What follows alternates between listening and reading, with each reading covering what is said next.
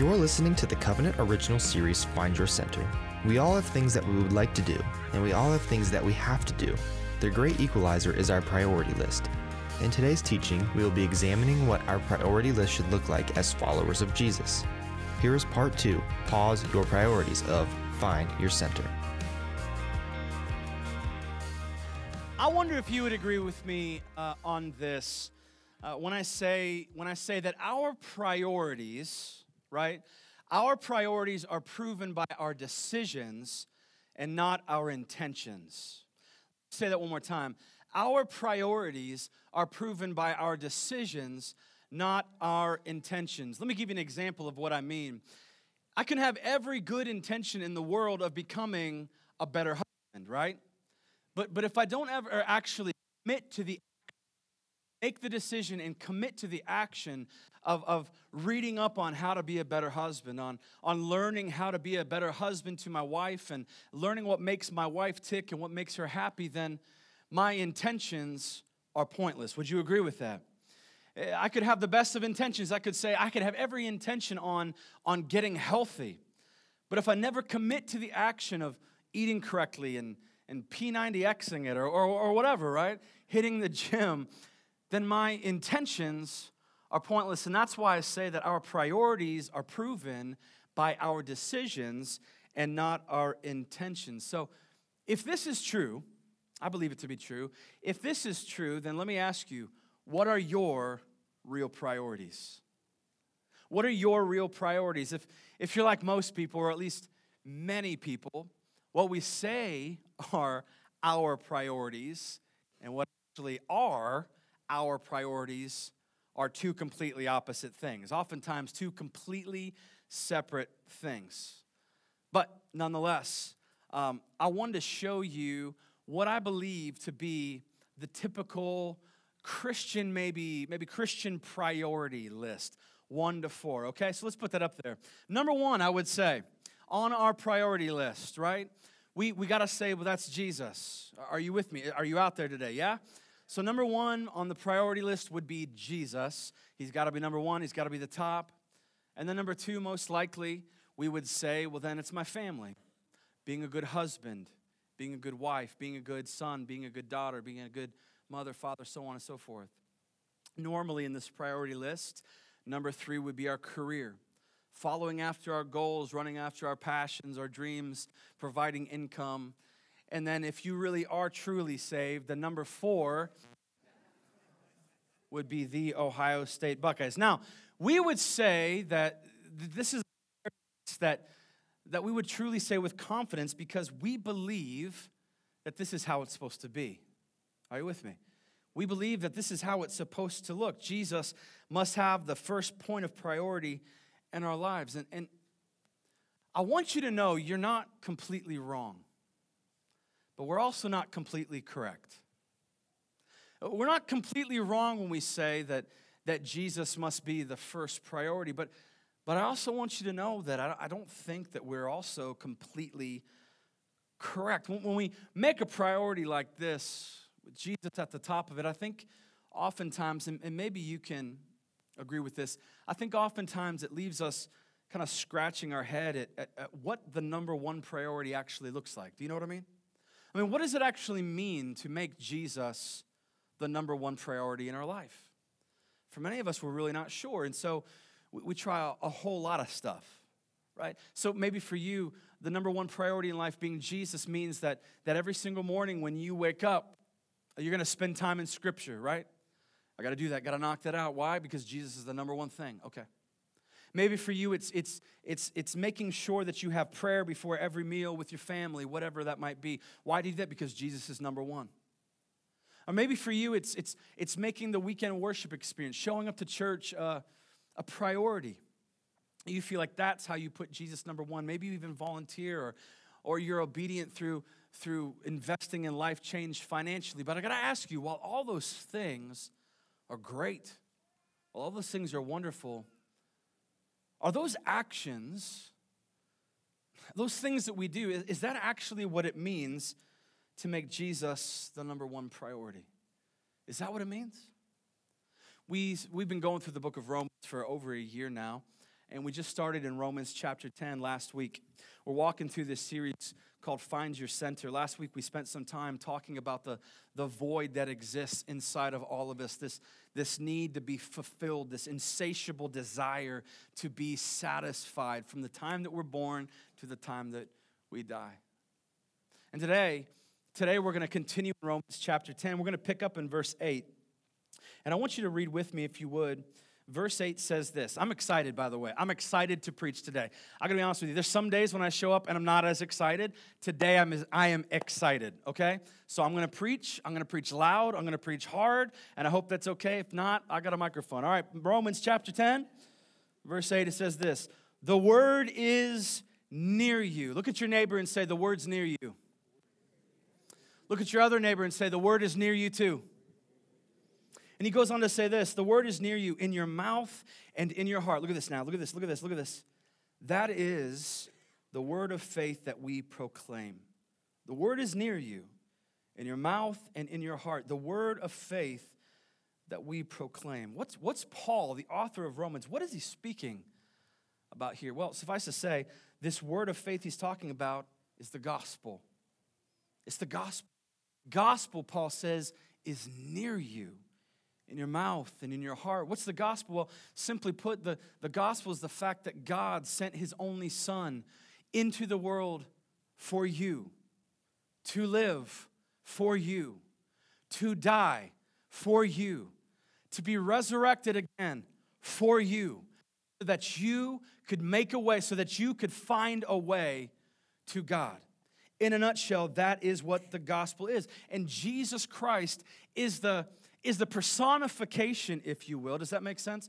Jesus is the personification of the gospel. If you could embody the gospel, that's what Jesus Christ would be. I got to ask you right here in verse 8, he starts out, the word is near you in your mouth and in your heart. Have there been times in your life when, there has to have been, where you've just felt like the word is not close to you? How many of us, we just feel like, man, I've been through seasons, and maybe you're even in a season right now where you feel like Jesus, where you feel like the gospel, where you feel like God himself could not feel any farther away than he currently does. Maybe that's where you are. I'm so thankful that Scripture teaches us that we're not only to worship in spirit, but we're also to worship in what? In truth. How many of you know that if you lean into your feelings only, you will be lost? Man, if you don't believe this, go back to junior high. Go back to junior high. And no slam on junior hires, but I got to be honest, I had no business dating anybody in junior high. My parents didn't know about it. But I had no business because I was straight up all feelings. You know what I'm saying? There's no truth there. But I love that even when we feel like the Word of God, when we even feel like the gospel, when we even feel like Jesus is not close, we don't just worship in our feelings, but we also worship in truth. And Paul provides this truth. He says, and you could say, regardless of the way you feel, regardless of how the day is, regardless if you thought you were going to wake up in sun and it actually turned out to snow because you live in middle Ohio, the Word is near you. Come on. Jesus is near you in your mouth and in your heart. Verse 9, it goes on to say, straight up the gospel says, because if you confess with your mouth that Jesus is Lord and believe in your heart that God raised him from the dead. Will you read this with me? It says, you will be what? You will be saved. This is the good news. This is the gospel, the unadulterated, beautiful, grace-centered, faith-filled gospel.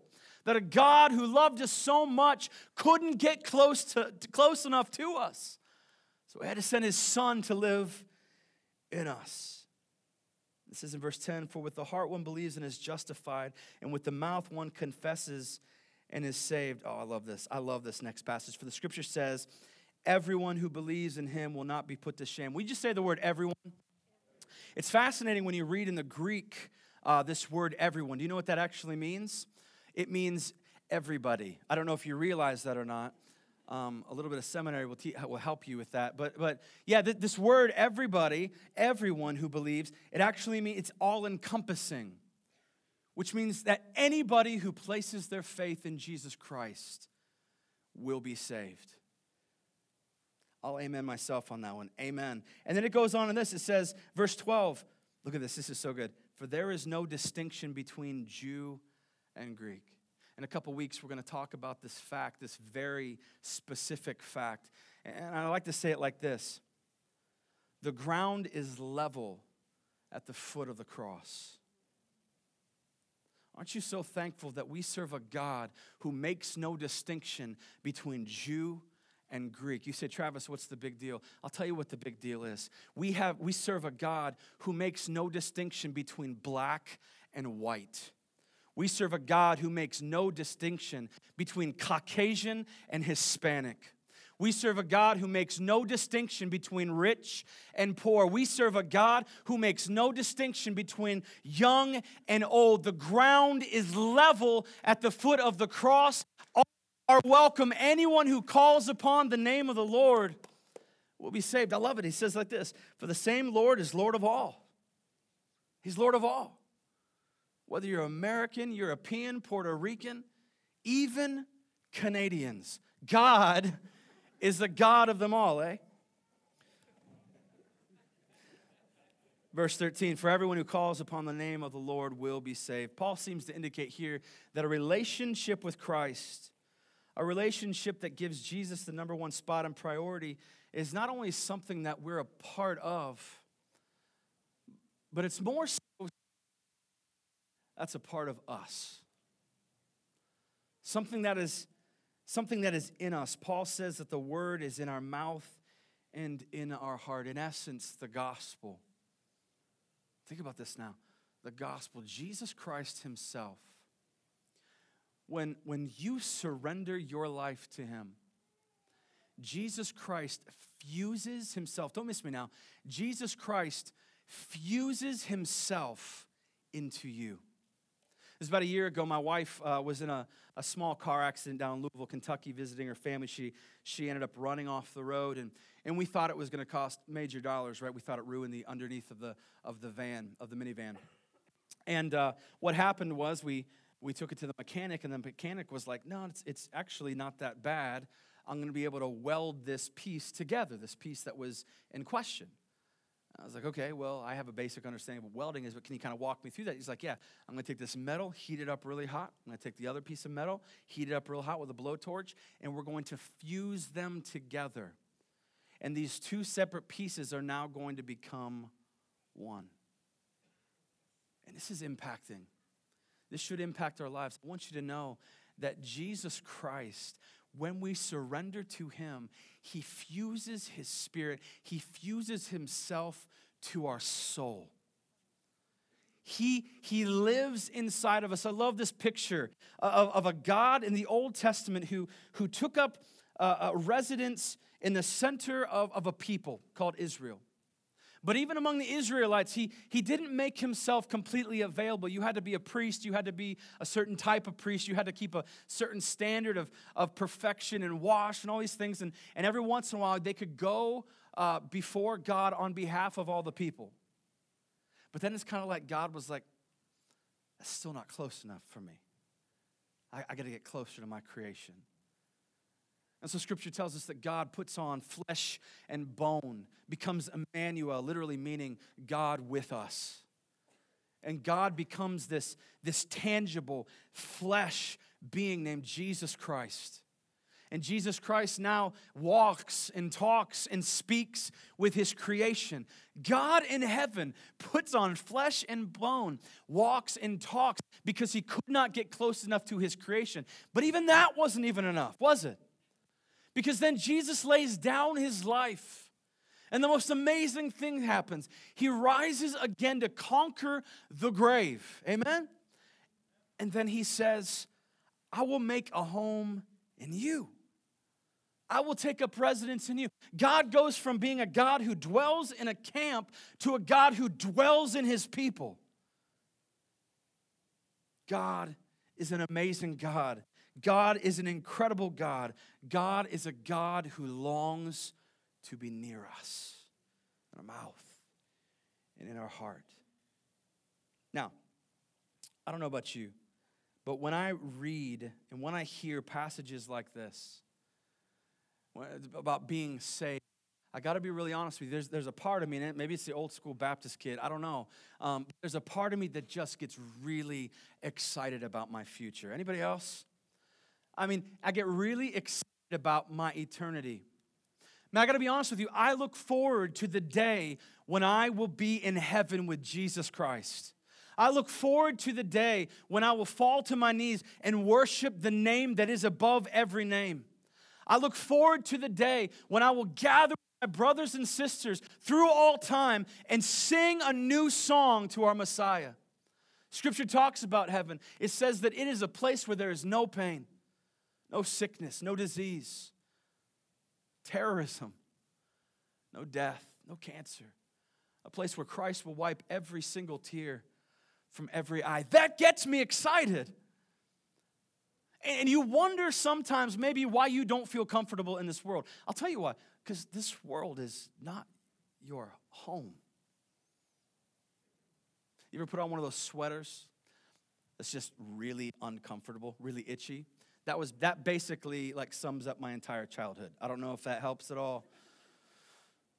But you know how we all have a weird uncle? I got a weird uncle who always gave us sweaters. And somehow my parents thought that would be great. Oh, you're in 5th grade. That'll fit you. And I just had a huge turtleneck with long arms, and it itched. It's kind of like an itchy sweater. I just feel sometimes like this skin doesn't fit. I just feel sometimes like this world doesn't fit. Do you know why? This world's not my home.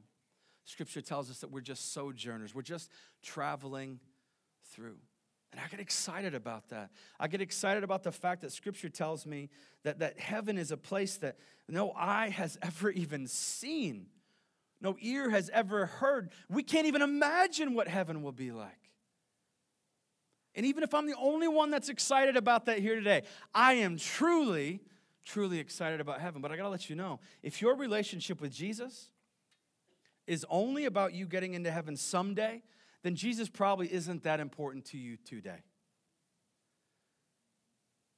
Let me just say that again. If your relationship with Jesus is only about you getting into heaven someday, then your relationship with Jesus probably isn't all that important to you today. See, that logic contradicts the point that Paul is trying to make when he says that the word is near you, that it is in our mouths and in our hearts. Come on now. The fact is, Jesus doesn't just want to save you in the afterlife. Jesus wants to save you in your everyday life. Jesus doesn't just want to be the Lord of your tomorrow. Jesus wants to be the Lord of your today. Jesus is the God who wants to walk with you through your pain. Jesus is the God who wants to walk with you in your struggle. Jesus is the God who wants to walk with you through your addictions and your anxieties. Jesus is a God that wants to get front row and center in the messiness and depravity of your everyday life.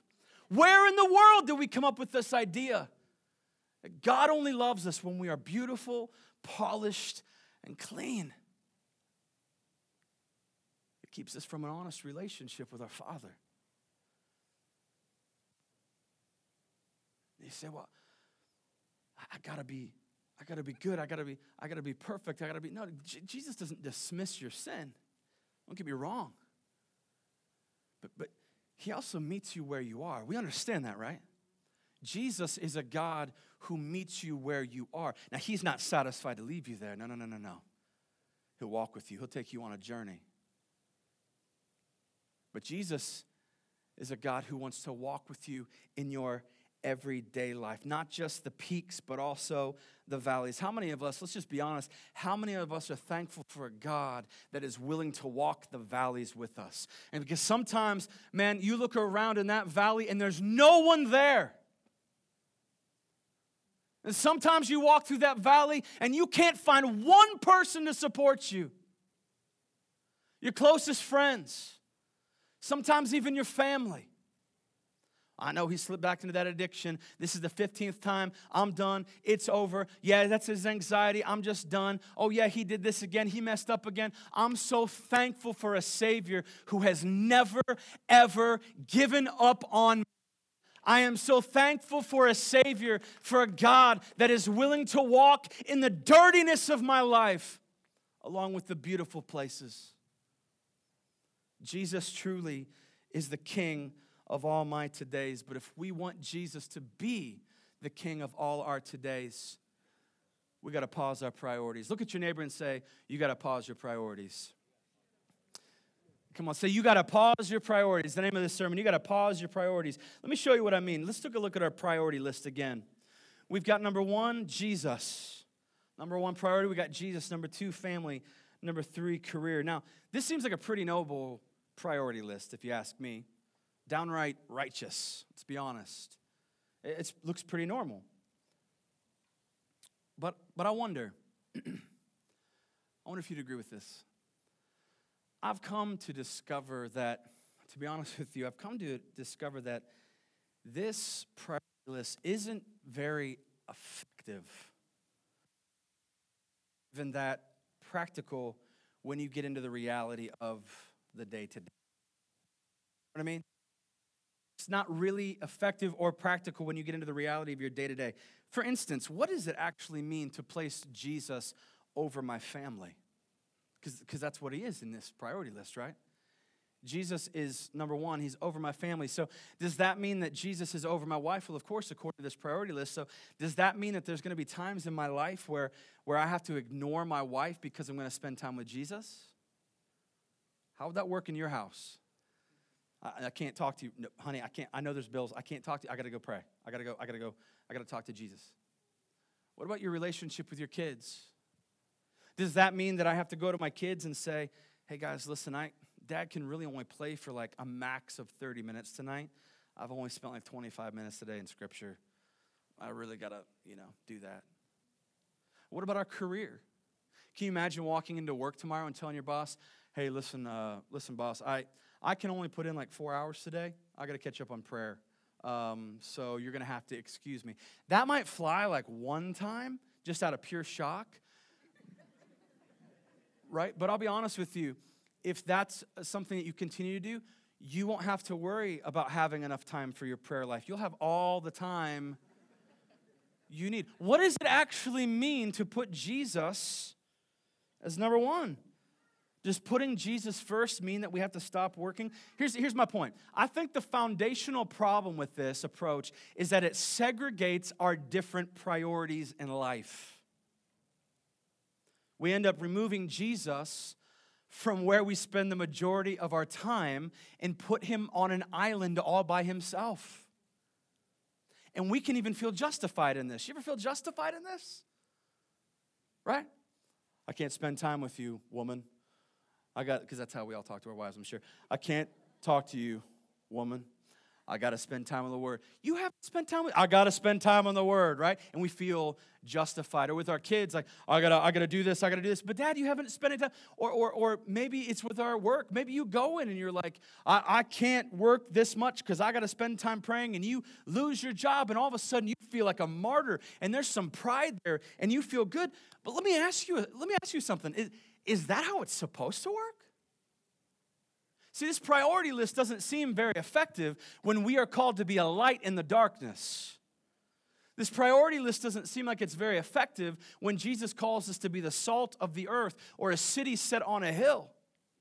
How are we to be a light to the world? How are we to be a witness to the world when we totally segregate our relationship with Christ from the places where we live the majority of our lives? Am I making sense? Colossians says it this way. It says, he is the image of the invisible God. Verse 1, chapter 1, verse 15. Jesus is the image of the invisible God. Let's just stop there for a second. Can you think about that for a minute?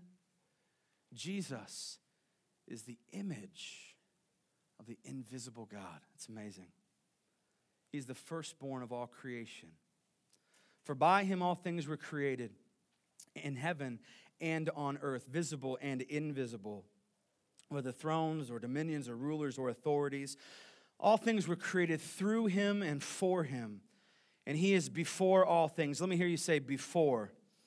Yeah, Jesus is before all things. And in him all things hold together. Verse 18, and he is the head of the body, the church. He is the beginning, the firstborn from the dead, that in everything he might be preeminent. For in him all the fullness of God was pleased to dwell, and through him to reconcile to himself all things, whether on earth or in heaven, making peace by the blood of the cross. Now, I know that's a mouthful, but I would challenge you in your Sea Life group this week to pick apart that passage. It is a beautiful work of art. It is a beautiful piece of truth. It's amazing. But notice what it says here. It says that Jesus is before all things. Jesus is at the head. Jesus is the beginning, the firstborn. It says that in everything he is preeminent. He is supreme. He is first. Now the thing is that at first glance this seems to support the priority list approach, doesn't it? First. Okay. Put Jesus first. He's first in everything, first in creation, first in all. Except that's not all that it says. Notice what else it says. It also says that all things were created through him and for him, and that in him all things hold together. And it goes on to say that the goal of the cross is to reconcile all things to himself. So yes, Jesus is first. Of course, Jesus is first. He is the first in order. He is the first in everything. But don't miss this. Listen, are you listening? He is the first in everything. But he is first in everything because he is the center of everything. He is first in everything because he is the center of everything. He is at the center of the beginning. John 1:1 tells us that in the beginning was the Word, and the Word was with God, and the Word was God. That's Jesus. Jesus is at the center of the beginning. Jesus is at the center of all creation. Every molecule, every atom, every strand in this universe was created by him, through him, and for him because he is at the center of it all. Jesus at the center of everything. And so I would make the case that this is how he should be in our lives as well, at the center. And interestingly enough, wouldn't you know, the thing at the center of our lives is the thing that is ultimately first in our lives. What is at the center of your life is actually what is first in your life. So what does this mean? It means this, simply put, instead of worrying, right, about putting Jesus first in our lives, don't miss this now. What if we concentrated on making Jesus the center of every area of our lives? Not just first on a priority list, but the center of every area of our lives. Not just the top priority in front of every other priority, but the top priority in every priority. Do you catch that? See, let me explain it this way. It shouldn't be Jesus and then my family. It should be Jesus in my family. It should never be Jesus, then my marriage. It should be Jesus in my marriage. It should never be Jesus and then my career. It should be Jesus in my career. See, Jesus was never meant to be an addition. Jesus was never meant to be an accessory, an add-on. Jesus was never meant to be an app that you open up and access whenever you need it and close down whenever you don't. Jesus is meant to be the center of our lives, the thing that my world orbits around, that my priorities run through. Jesus is the way that I do whatever I do whenever I do it. He doesn't just change what I do on Sunday. He changes who I am on Monday. He changes who I am and transforms me on Tuesday. He walks with me on Wednesday. He comes through on Thursday. I follow him on Friday, and he stands with me on Saturday. And I want you to know that meeting Jesus will change your eternity, but putting Jesus at the center will change your today. It will change your today. I'm a better man because Jesus is at my center today. I can be a better husband when I place Jesus at the center today. I'm a better employee today because Jesus is at my center. I'm a better student today. I'm a better boss today. You fill in the blank. I am better today when Jesus is at my center. And I can say this with all confidence. All confidence. Because I know, the Scripture tells me, that he who began a good work is faithful to complete it. I want you to know this morning, some of you who feel like God is so far in the distance, he is so close. And he who began a good work in you, he's faithful to complete it. But you have to make him your center. You have to allow your world to orbit around the center, which is Jesus Christ. You hear me this morning? I love scripture that talks about who we are in Jesus. It says we're a new creation. The old things have passed away. Behold, everything has been made new. Everything has been made new. John 1:12 tells us that we are now children of God. We're no longer born of flesh and blood, but no born of spirit. And so these labels and definitions that we place at the center of our lives that have defined us for far too long, Jesus takes those labels, Jesus takes those definitions, and he takes them to the grave. He says, no, that doesn't define you. You're my child. Place me at the center. That you feel, that's meant to be filled by me. Place me at the center. I don't want to just have your tomorrow. I want you today.